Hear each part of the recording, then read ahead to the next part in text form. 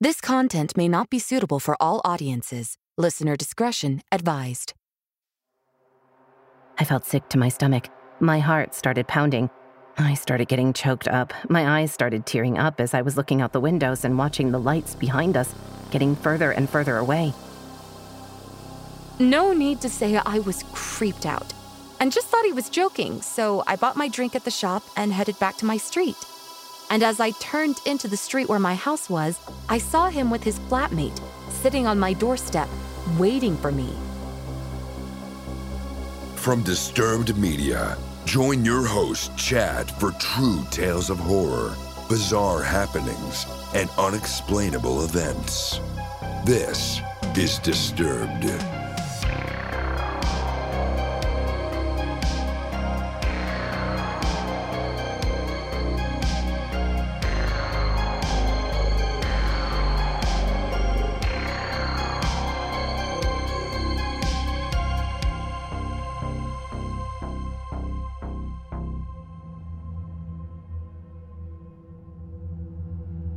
Welcome back in, everyone, and thanks for joining me.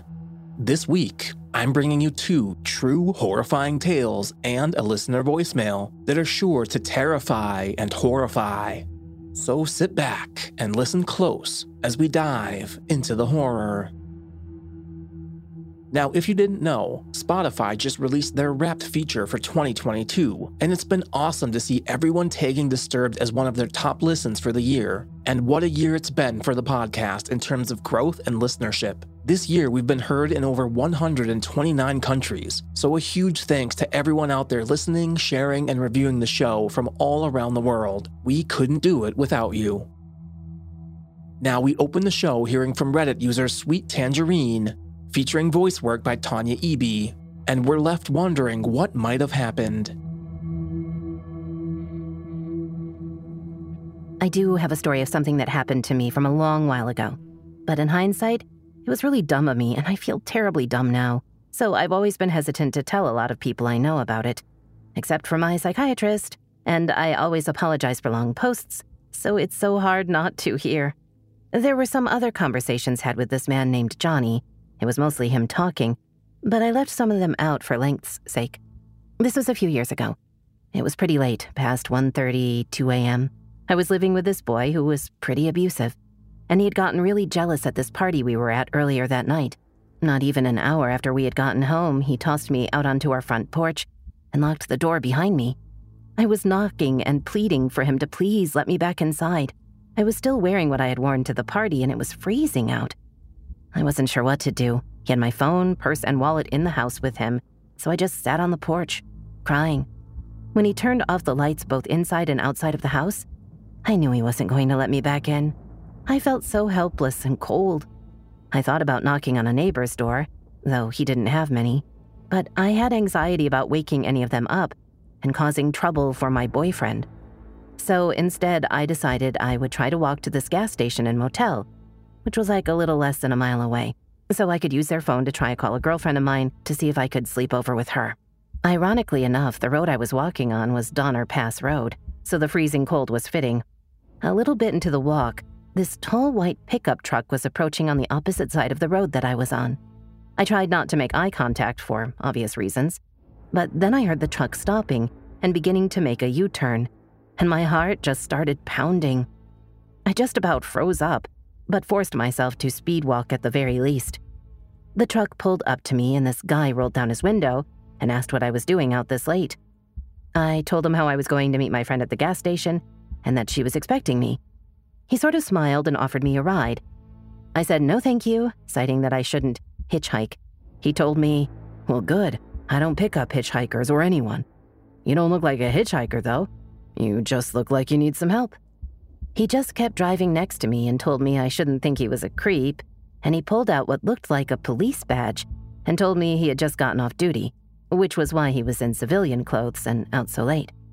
He said he wouldn't mind driving next to me, just to make sure I get to where I was heading safely. I was naive and a bit too trusting of his kindness and credentials, and when he offered me a ride again, I said that would be nice, because the gas station wasn't that far away anyway. He popped the door open for me and I hopped in. The radio was low. It was a little messy. The ashtray was full of cigarettes. There were a lot of newspapers on the passenger floor.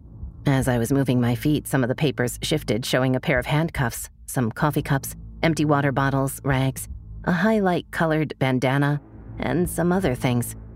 He apologized, saying that it was the truck he took hunting, but it was super warm, so I was happy and didn't mind at all. He told me his name was John. He asked why I was scantily dressed without a jacket, and I started to tell him about the party and the fight I had been in with my boyfriend. He was super charming and attentive. He even laughed that he could go back and arrest him. I asked about him and he told me about his family. He was a young dad. He had a wife, a daughter, a son, and a dog, and I told him it was like he had the perfect little family, and he laughed and said he certainly did. Then it had sort of clicked for me to ask him if I could use his phone, but he said no because he had to save his battery. We were approaching the gas station and he drove right past it. I politely said, "Oh, I think that's the one." But he didn't answer me. I felt sick to my stomach. My heart started pounding. I started getting choked up. My eyes started tearing up as I was looking out the windows and watching the lights behind us getting further and further away. It was hard for me to even speak, but somehow I murmured, asking if he could please turn around. And he ignored me. Whenever I would look at him, he just looked empty-eyed and emotionless, totally dead and glazed. I looked back out the window and down at the road to see if maybe we were going slow enough that I could make a leap out of the car without seriously injuring myself. I remember always hearing, "Never go to the second location," but I thought about the possibility of jumping out and breaking an ankle, and how it would be a lot harder to get away with one foot as opposed to two, debating with myself that there was snow on the ground. But then again, snow is hard to get along in, especially when you're not fully clothed. I feel so dumb now, too, because I wasn't even tied up or anything. I was just so scared, though. Like there was nothing but trees, an empty road, and us. I was crying pretty badly at this point, and I asked if I could please borrow his phone again. I don't know why I even asked, and he told me to stop talking. Then he started talking underneath his breath, saying, "Girls shouldn't be out so late. You shouldn't have been alone this late. Look what you're doing to me, dressed like a slut," and other derogatory things. As he kept saying these terrible things, too many to type out here, I wasn't even responding. I was just crying and trying to think past the fear I was feeling. I remembered the pair of handcuffs I remember seeing under the papers beneath my feet. So I used that little scoopy motion. I managed to use my feet to scoop the handcuffs up and use my heels and toes to push them under the bottom of my seat, as far as I could. I was thinking of different things I could do to try to help myself, like if we were close enough to some upcoming lights or structures, if I ever made it to them, I could just grab the wheel and cause us to crash into them.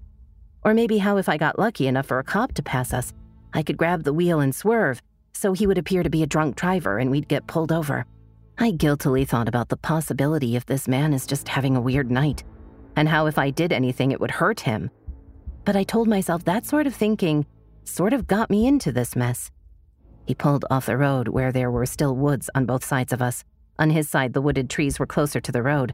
On mine, there was a small gap fully covered in thick, I don't know how many feet of snow. Before the trees thickly picked up, maybe 10 to 16 yards away. He turned off the car and coldly said there was something wrong with the car and to get out with him. As he grabbed the keys and was stepping out of the car, I grabbed onto the center console and cried and pleaded not to make me get out with him because it was too cold. He turned around to face me, his door still open, and shouted at me to get out of the car because we had to go check out the trunk bed hatch. I dug my fingernails deeper into the console, thinking my cries of no and head shaking would cause him to come around to my side of the car and drag me out himself. I was crying and said, "Please, John, I'm so cold and scared." I was thinking of everything I ever heard. Humanize yourself. Use first names. He stared at me in this way I can't even describe it to this day. I don't even know how to start. He got back in the car and I slinked towards my window, scared he would drag me over the console. He turned off the headlights and everything just looked dark blue. He stared at the steering wheel for what felt like years before lighting a cigarette, looking out his window and back at me and then back out his window. He heard me shuffle my feet on the newspapers. I was just adjusting my legs. But while still staring out his window, told me if I thought about running, he had a quick way to get me where he wanted me. And oddly enough, I was sort of thinking of running minutes before that, but reasoned that if he wanted me out of the car, then I should definitely stay in. Otherwise, he could chase me or shoot me. In case he had hunting rifles in the back, I didn't dare look. I'm glad I was right. I think at that point, I sort of hit some sort of bottom of my reserve, and instead of panic, there was numbness and exhaustion. There were still an occasional hot tear or two, but I just remember being numb. I talked to a psychiatrist about this sort of thing, and he thinks it just came from my ex-boyfriends giving me PTSD. It was dead quiet, but I finally, just barely audibly told him that my friend was still waiting for me and asked about his wife and children, and he flatly said he didn't have a wife or children and that his house was empty. I asked him what he was thinking about, and he said, "I'm thinking of what to do with you." He didn't say it angrily, he just said it flatly and coldly, which sort of scared me more. I did start getting worked back up to a cry at that point, and he told me not to cry and turned the car on, offering me some heat. I just cried and said I wanted to go home. Eventually, he started driving and kept driving until we were approaching a gas station. I was gauging the right time to reach for the wheel, but before I could, he started slowing down. While pulling up, he told me not to tell anyone or he would find me. Then he told me all he was doing was teaching me a lesson not to hitchhike with strangers. He was almost coming to a complete stop when he told me to get out before he changes his mind. Before he could even get another look at me to assess my understanding, I was already down out of the truck and sprinting towards the gas station. The panic was overwhelming me, but then I stopped and remembered to try to see his license plate. I turned around but only caught the blur of the last 3 numbers as he was driving off. I ran inside and asked the clerk behind the counter to please call the police. I waited until the officer got there, and I'll be honest, I was a little scared it would be John. My fears melted away when the new-faced policeman got there. I gave him the description of John, his appearance, the vehicle color and type, the parts of the license plate number I had caught, the fact he said he was an off-duty cop, just basically anything I could. I asked him if he could look at the camera, and the officer disappeared in the back for a little bit, then came back out saying there was nothing on them. I asked if I would be able to look, and the officer said no and asked me if I didn't trust him, and I told him of course I did. The officer gave me a ride to my friends, lecturing me for hitchhiking, consisting of him repeatedly asking if I knew who Ted Bundy was. Of course I knew. I was just naive to think it could never happen to me, and I was desperate for some warmth. I never heard anything back about the report that was made, so I would try to follow up, and each time I did, they never got back to me aside from this one time I was told my case number didn't exist. But that didn't stop me from trying to follow up. Throughout the months and years, I asked my friend, whose home I slept over at that one night, if she ever heard of any, weirdness or anything since that incident had happened to her or anyone up there, and she always says no. So I sort of let it go and try to tell myself that maybe he actually was just trying to teach me a lesson or something. I mean, I definitely never hitchhiked again, so if it was a lesson, it certainly worked. I never heard anything back having to do with the case. I never heard of any other odd experiences up there. Maybe it was just one man trying to teach me something. But honestly, sometimes I think I tell myself all of that to help me sleep better at night. It all felt really real. Even if it wasn't real, I'm really glad I didn't get out of that car in the woods that night.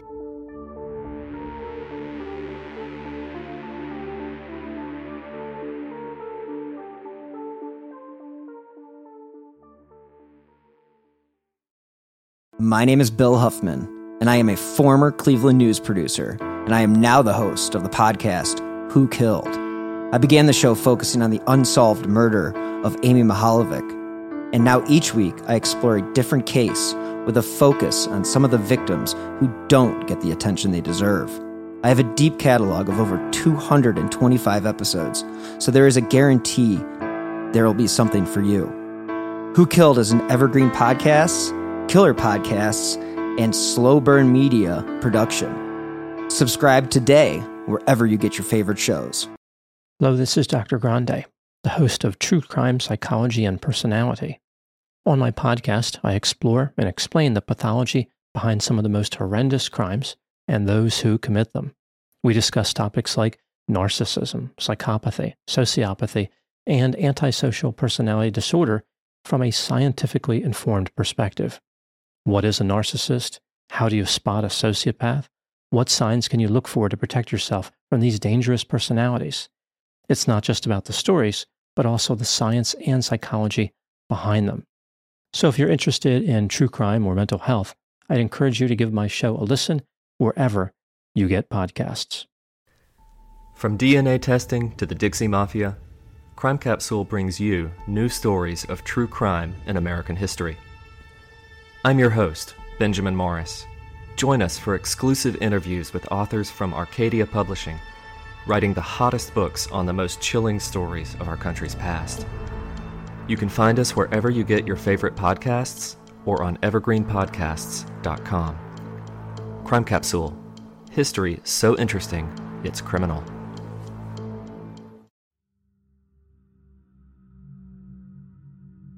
You're listening to Disturbed from Disturbed Media. Up next, we have a listener voicemail from Lorena, and she realizes she just might have a gift.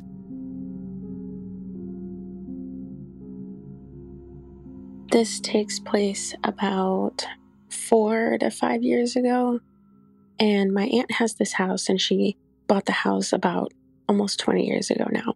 She has 4 kids. The youngest one now is 11, and that is who I shared this incident with. So at the time, she was about between 7 and 9 years old. I go over there just to visit, and her brother, he's the oldest of the 4, he lives downstairs in the basement. He has the room downstairs, and we all hang out in there. So it's myself, my youngest cousin, her brother, and my sister. The youngest and I, we love ghost stories. We love, watching ghost videos, and I really wish that I could share the podcast with her, but we're all just sitting around. We start playing a card game. We finish the game, and then she tells me that she had experienced something that was really weird. And I said, "What do you mean?" And she's like, "I don't want to tell you." And I said, "Okay." So I started explaining what happened to me. So this was years ago. And this was actually the last time that I had slept over at my aunt's house. And the last time I slept over at my aunt's house, there was this woman, older woman. She came in through the front door. And the best way I can describe it is she misted through the front door. And as soon as you open the front door, straight ahead, it's a closet. And then there's a little door that leads up to the balcony. So this woman misted through the front door.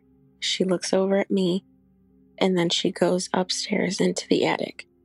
And this was very late at night. Everyone was sleeping, and I didn't know what to think, and I pulled the covers up over my face, and the next thing I remember, it was daytime. So I started telling my cousin the story, and her eyes were just so wide. I also remember what the old woman was wearing. She was wearing a pink sweater, and on the one side, it had flowers that were embroidered into her sweater. And she was wearing a long, almost white skirt, maybe cream colored, and she had glasses with white hair. And my cousin said, "Oh my gosh, I've seen her." And I said, "What? What do you mean?" She's like, "Yeah, this is what I was going to tell you, but I was too scared to tell you because I didn't think you were going to believe me." And I said, "Well, where did you see her?" And she said, "Well, I saw her laying on my brother's bed, and she called my name. And she said, 'Hey, come here.'" And my stomach just dropped. And I said, "Okay, well, let's talk about something else." So then my other cousin, her brother, he chimed in, and he said, "Oh yeah, I've had a couple experiences where I couldn't wake up, but I saw this figure, and it was really tall, and he had a hat on with a briefcase." And I know that in past stories, people have talked about the shadow man or, the hat man, and I'm pretty sure my cousin had experienced that for himself. And I Googled it, and I showed him, and he said, "Yeah, that's who I saw." And sometimes he just stands there. Sometimes he's holding a briefcase, and sometimes he's not holding a briefcase. But he gestures me to come with him. But I can't move, and I can't blink, and I can only look at him. I said, "Oh my gosh, wow." So I just thought to myself, well, maybe the 3 of us share this gift, if you will. And I was just so terrified because like I said before, I can see and hear people that have passed. And if you talk about them enough, they can channel their energy through that person, whoever's talking about them. And then I can reciprocate what they're saying. So the best way that I can describe it is that whoever has passed can use your energy, and they project the images and words into my mind, and I can reciprocate them. And I know that sounds crazy, but I've had multiple experiences with people and their past loved ones, and they always tell me, wow, like I can't believe, you describe them that way, because that's them. I have more stories if you guys want to hear them, but that was my story, and it was terrifying. Get your voice on Disturbed with our hotline, available 24/7 completely free. Tell us your experience or just leave your comments on the show. Visit hotline.disturbedpodcast.com on your mobile device or computer. And finally, we close out the show hearing from Reddit user TopFlan2223, featuring voice work by Sarah Thomas. And we meet the creepy neighbor. This is a real story that has absolutely traumatized me and my boyfriend. 2 years ago, I moved to the UK for university, as I've always wanted to go there and get away from my parents, as the situation at home was beginning to become too toxic for me.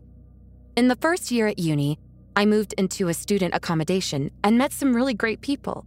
It was a good year, without meeting my boyfriend, who I'm still with, and just enjoying my time away from my family and discovering what independence really meant.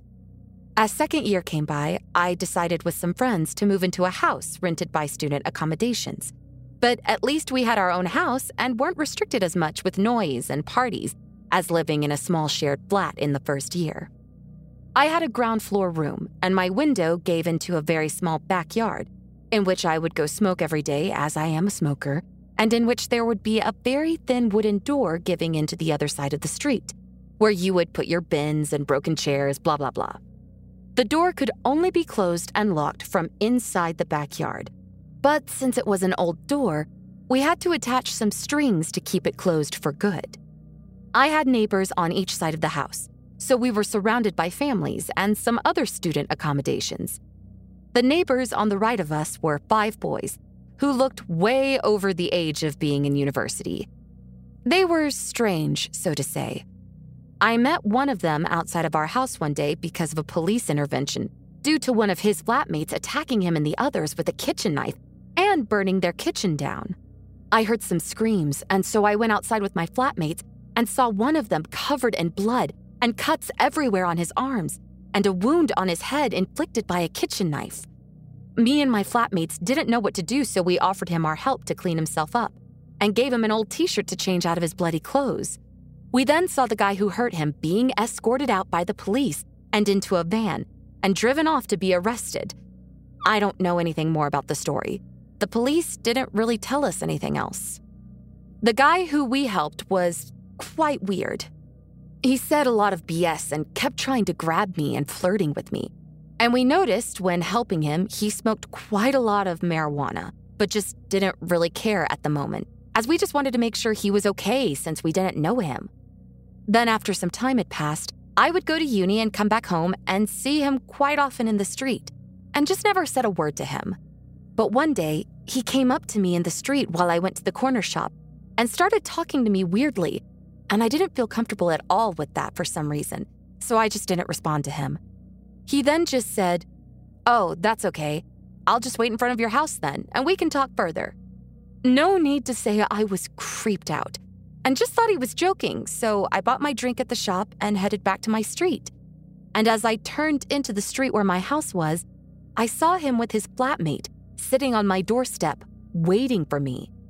So I panicked and went back to the corner shop and called my only guy flatmate to ask him to open the door and tell the guys to go away. But of course, he wasn't home, and no one else was either. So I literally just waited it out until they left an hour later, and then sprinted back home and locked the front door. My front door had a glass panel on it where you would be able to kind of make out who was standing in front of it. After this already pretty scary encounter, I just tried to avoid the guy, and mostly succeeded for a while.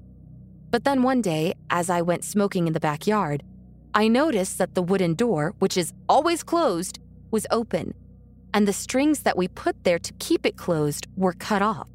For whatever reason, I didn't think anything of it, and just closed the door again and put a new string on it, thinking it was just one of my flatmates who took the bins out and just didn't tie it back. Now, these weird neighbors would very often scream and yell and fight in their house, and it would wake me and my flatmates up in the middle of the night. But we kinda got used to it after a while. But one evening, my boyfriend slept over like he usually did, and he, who usually never ever wakes up because of a noise, woke up in the middle of the night because of a bang and some whispering. I was sound asleep, and so he very silently woke me up, and we both just waited in the dark and listened for any other noises. Suddenly, we heard the wooden door just bang, just shoot open, and some footsteps next to my window. I always had my window open because it would get really warm inside. So we both just froze. And then we heard the door leading to the backyard get shaken softly, as if they were trying to get inside, and then they stopped.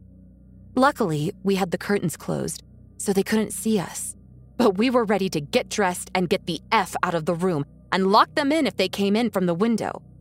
Then we heard my window move, and one of the guys saying something in a different language that we didn't understand, and started to hear them trying to get in. My boyfriend and I just shot up out of bed, took my phone, put some clothes on, and ran out of the room and out of the house.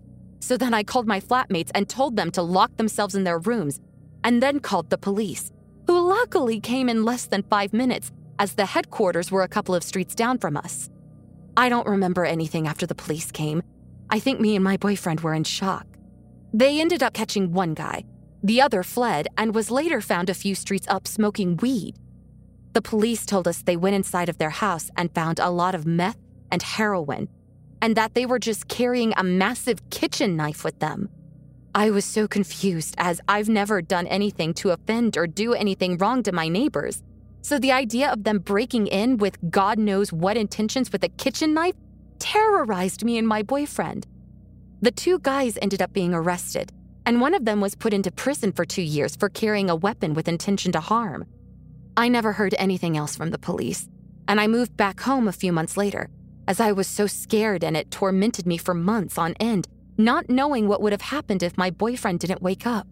I'm still coping with it, and finding it really tough to get over it, of always asking myself what if and what would have happened if. I now very often wake up because of the slightest noise and get horrible nightmares because of it.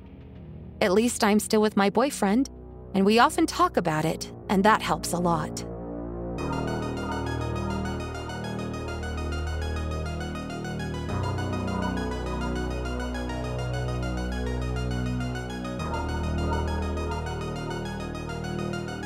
Follow our social channels on Facebook and Instagram at Disturbed Podcast and on Twitter at Disturbed_pod.